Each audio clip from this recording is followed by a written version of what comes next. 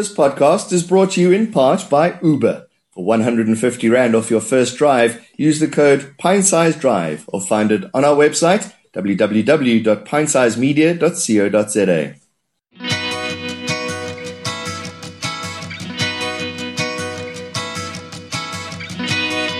It's cricket, but cricket with a difference today. I'm John Kerricker. I'm Brittany Camp.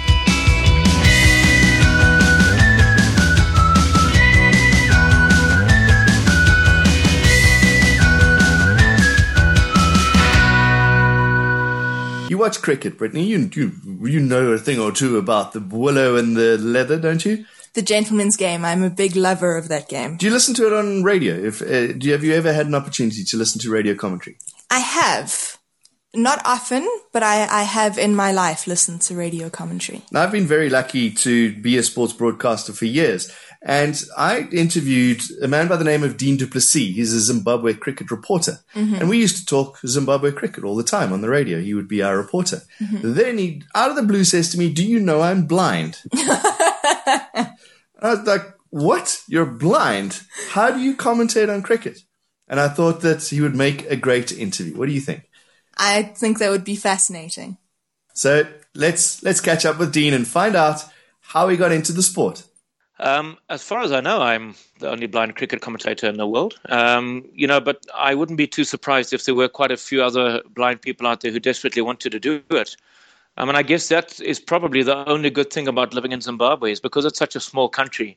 I obviously was given an opportunity, although it hasn't really sort of turned out the way I would have wanted it to. But be that as it may, I have been given an opportunity. Had I been living in Australia or England or New Zealand, people would have laughed at me if I wanted to try and tell them that I'm capable of commentating on a game that I can't see. How did you get into it? Back in 2001, Zimbabwe, India and the West Indies were having a triangular tournament here in Zimbabwe. And what had happened was I'd become pretty friendly with all the commentators and the media people and was pretty much given free rein of the media center, which in those days wasn't even a media center. It was just this big old scaffolding. And even sighted people used to stumble and fall all over the place. It was quite bizarre walking through there. But anyway, I stumbled and fell my way out of the TV commentary box. And I suddenly heard a voice that I recognized. And I stopped and I listened and I said, "But that's Neil Manthorpe. Now, what is Neil Manthorpe doing here in the country?" Now, I obviously used to go to school in Worcester, which there's a school for the blind in Worcester, which is where I did all my schooling. And that was where I obviously got to love the game of cricket by listening to radio. And of course, one of the commentators was Neil Manthorpe. So I went into the little commentary box where he was. And what had happened was himself and a number of other people were doing commentary on the internet for Cricinfo, but so radio style commentary, but not on a radio station, just on the internet. And Ravi Shastri had interviewed me about a week before. So Neil Manthorpe knew who I was. In those days, it was just the fanatic cricket fan, and that was pretty much how it was. And obviously, I told him that I used to listen to him on radio when I was in South Africa. And one thing led to another, and he said, "Would you like to commentate with me tomorrow?" And I said, "I would absolutely love to." So he swung it via his bosses, who were a little bit concerned at first, but they said, "No, you know what, go ahead. But give him 5 minutes and then pull the plug, basically." And when the 5 minutes came and went, they quickly sent an email while Neil was commentating and said, Don't pull the plug. Let him continue with you, and we want him for the rest of the series. And Neil actually has a wonderful story to tell you. I like it when he tells you because it's a bit more embarrassing for him than it is for me. But he actually got a bowler wrong when we were commentating. He kept saying it was Ajit Agarkar running into a bowl when it was actually Saurav Ganguly. And I was able to help him out on that. So that was my introduction to commentary. And I guess, if you'll excuse the pun, I haven't looked back ever since. Dean, how do you do it? If you're blind, how do you know what is happening on the field?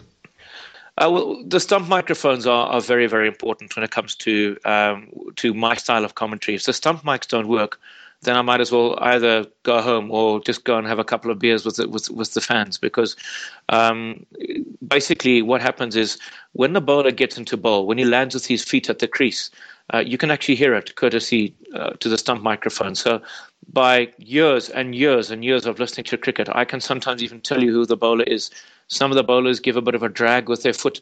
I'm not entirely sure what that's all about, but like if you listen to Mitchell Johnson, for example, Mitchell Johnson, Stuart Broad, so all the bowlers have their own unique little sounds that they make. Some of them give a bit of a bit of a grunt. Obviously, Shane Warne, well, he because he put so much effort in. I mean, even though he was only a leg spinner, understand that his action of bowling required a lot of upper body strength and wrist as well. So he would give quite a grunt when he bowled. So that was always an easy one to do.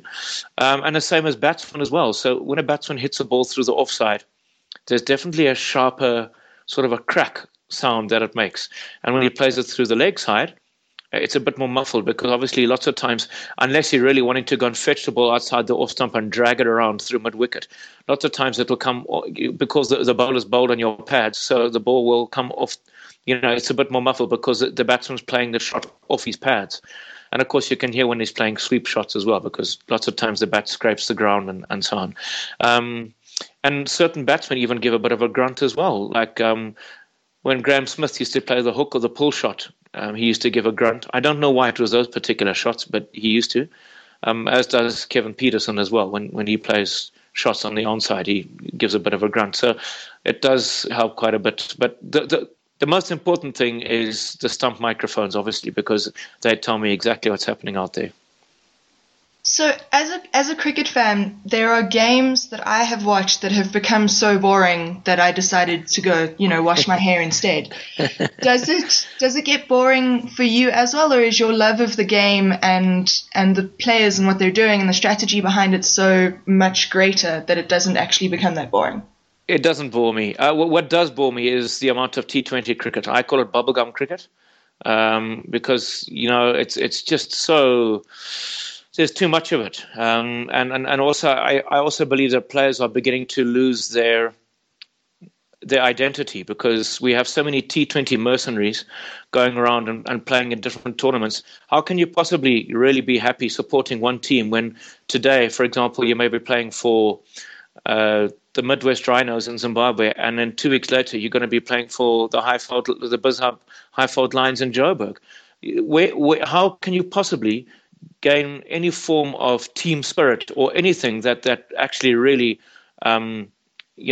constitutes sport? Because sport is about building, making friends, building teams, and everything else. Obviously there's a huge amount of competitiveness in it, and rightly so. But I cannot understand how you would be able to form any form of loyalty to anybody by going around and playing in these T20 tournaments. So that frustrates me. I don't like the IPL. I hope I never go to the IPL to commentate because I would much rather be at Newlands or Lords or the Adelaide Oval talking about 3 slips in a gully as opposed to trying to commentate on T20 cricket. It just wouldn't do it for me. So that's what disappoints and bores me. But give me Test cricket or I suppose I'd prefer one-day international cricket to T20 cricket any day. The T20 format makes it more interesting on the field because suddenly players that are on opposing teams know each other better as teammates. They can read each other better. So it's a more tactical game because you know your opponent better, or has it just ruined it completely? No, that's a very good point. There's always that side to it as well. And as you say, it can work both ways, I suppose. Because, the nice thing now is, for example, if there were more England players in the IPL, for example, Mitchell Johnson and, I'm just trying to think, say maybe like a Joe Root it would make for interesting reading because they would know each other's game inside and out. But I don't think so. I think that little bit of unfamiliar ground that we used to have, say, 15 years ago, when there was just one-day international cricket, Test cricket, was nice because the players, because they didn't know each other so well, you would actually be able to. You wouldn't really know what to expect, from a cricketing point of view. So I'm afraid I just don't really enjoy it at all. I think there's too much of it. Maybe once in a while it's not a bad thing because, look, there's no doubt that some of the T20 cricket has rubbed off on Test cricket, and I think we seem to be getting a lot more results in Test cricket to a certain extent because the game is played at a faster tempo And that is thanks to T20. So that's maybe a positive. But for me, and of course, this is only my opinion, there are more negatives that come out of T20 cricket, i.e., for example, the fact that two teams are no longer part of the IPL due to all sorts of things going on as well. Dean, you mentioned you got to thank Zimbabwe for the fact that you are a cricket commentator, but I guess it's also a negative that you're in Zimbabwe and you want to get out a little bit, don't you? I would leave everything that I have, and I would leave this country right now. After this, well, at least I'd be decent enough to finish this interview. But after that, I would actually get out of here, yes, if an opportunity came my way. Because obviously, number one, there's not enough cricket that is played in this country for me to sustain myself as a full-time cricket journalist, which is exactly what I've been trying to be for the last 14 years. And then also, unfortunately, it is quite political here as well. The problem that we face here is that it's about who you know, and this is not necessarily a racial problem. It is just about it affects many people in this country. It's about who you know that will help you get into the commentary box here in Zimbabwe, or indeed into a writing role as well. So it's extremely manipulative, I suppose. If you don't know the right people, you're not going to be able to make great strides. And then, of course, from an international point of view, everybody loves the story about this dude who is totally blind, but who commentates on cricket. But that's as far as it goes. So you'll be talking to a lot of radio stations and so on, telling them your story, but no one is actually brave enough to say, you know what, let's put our life in our hands and let's employ this guy and really give him a fair chance to prove himself. And if it doesn't live up to our expectations, trust me, you're more than welcome to tell me to head on, So, Britt, don't let anything get you down. And listen to your ears. Because, your eyes can sometimes deceive you. That's right. Listen with your ears. I like that.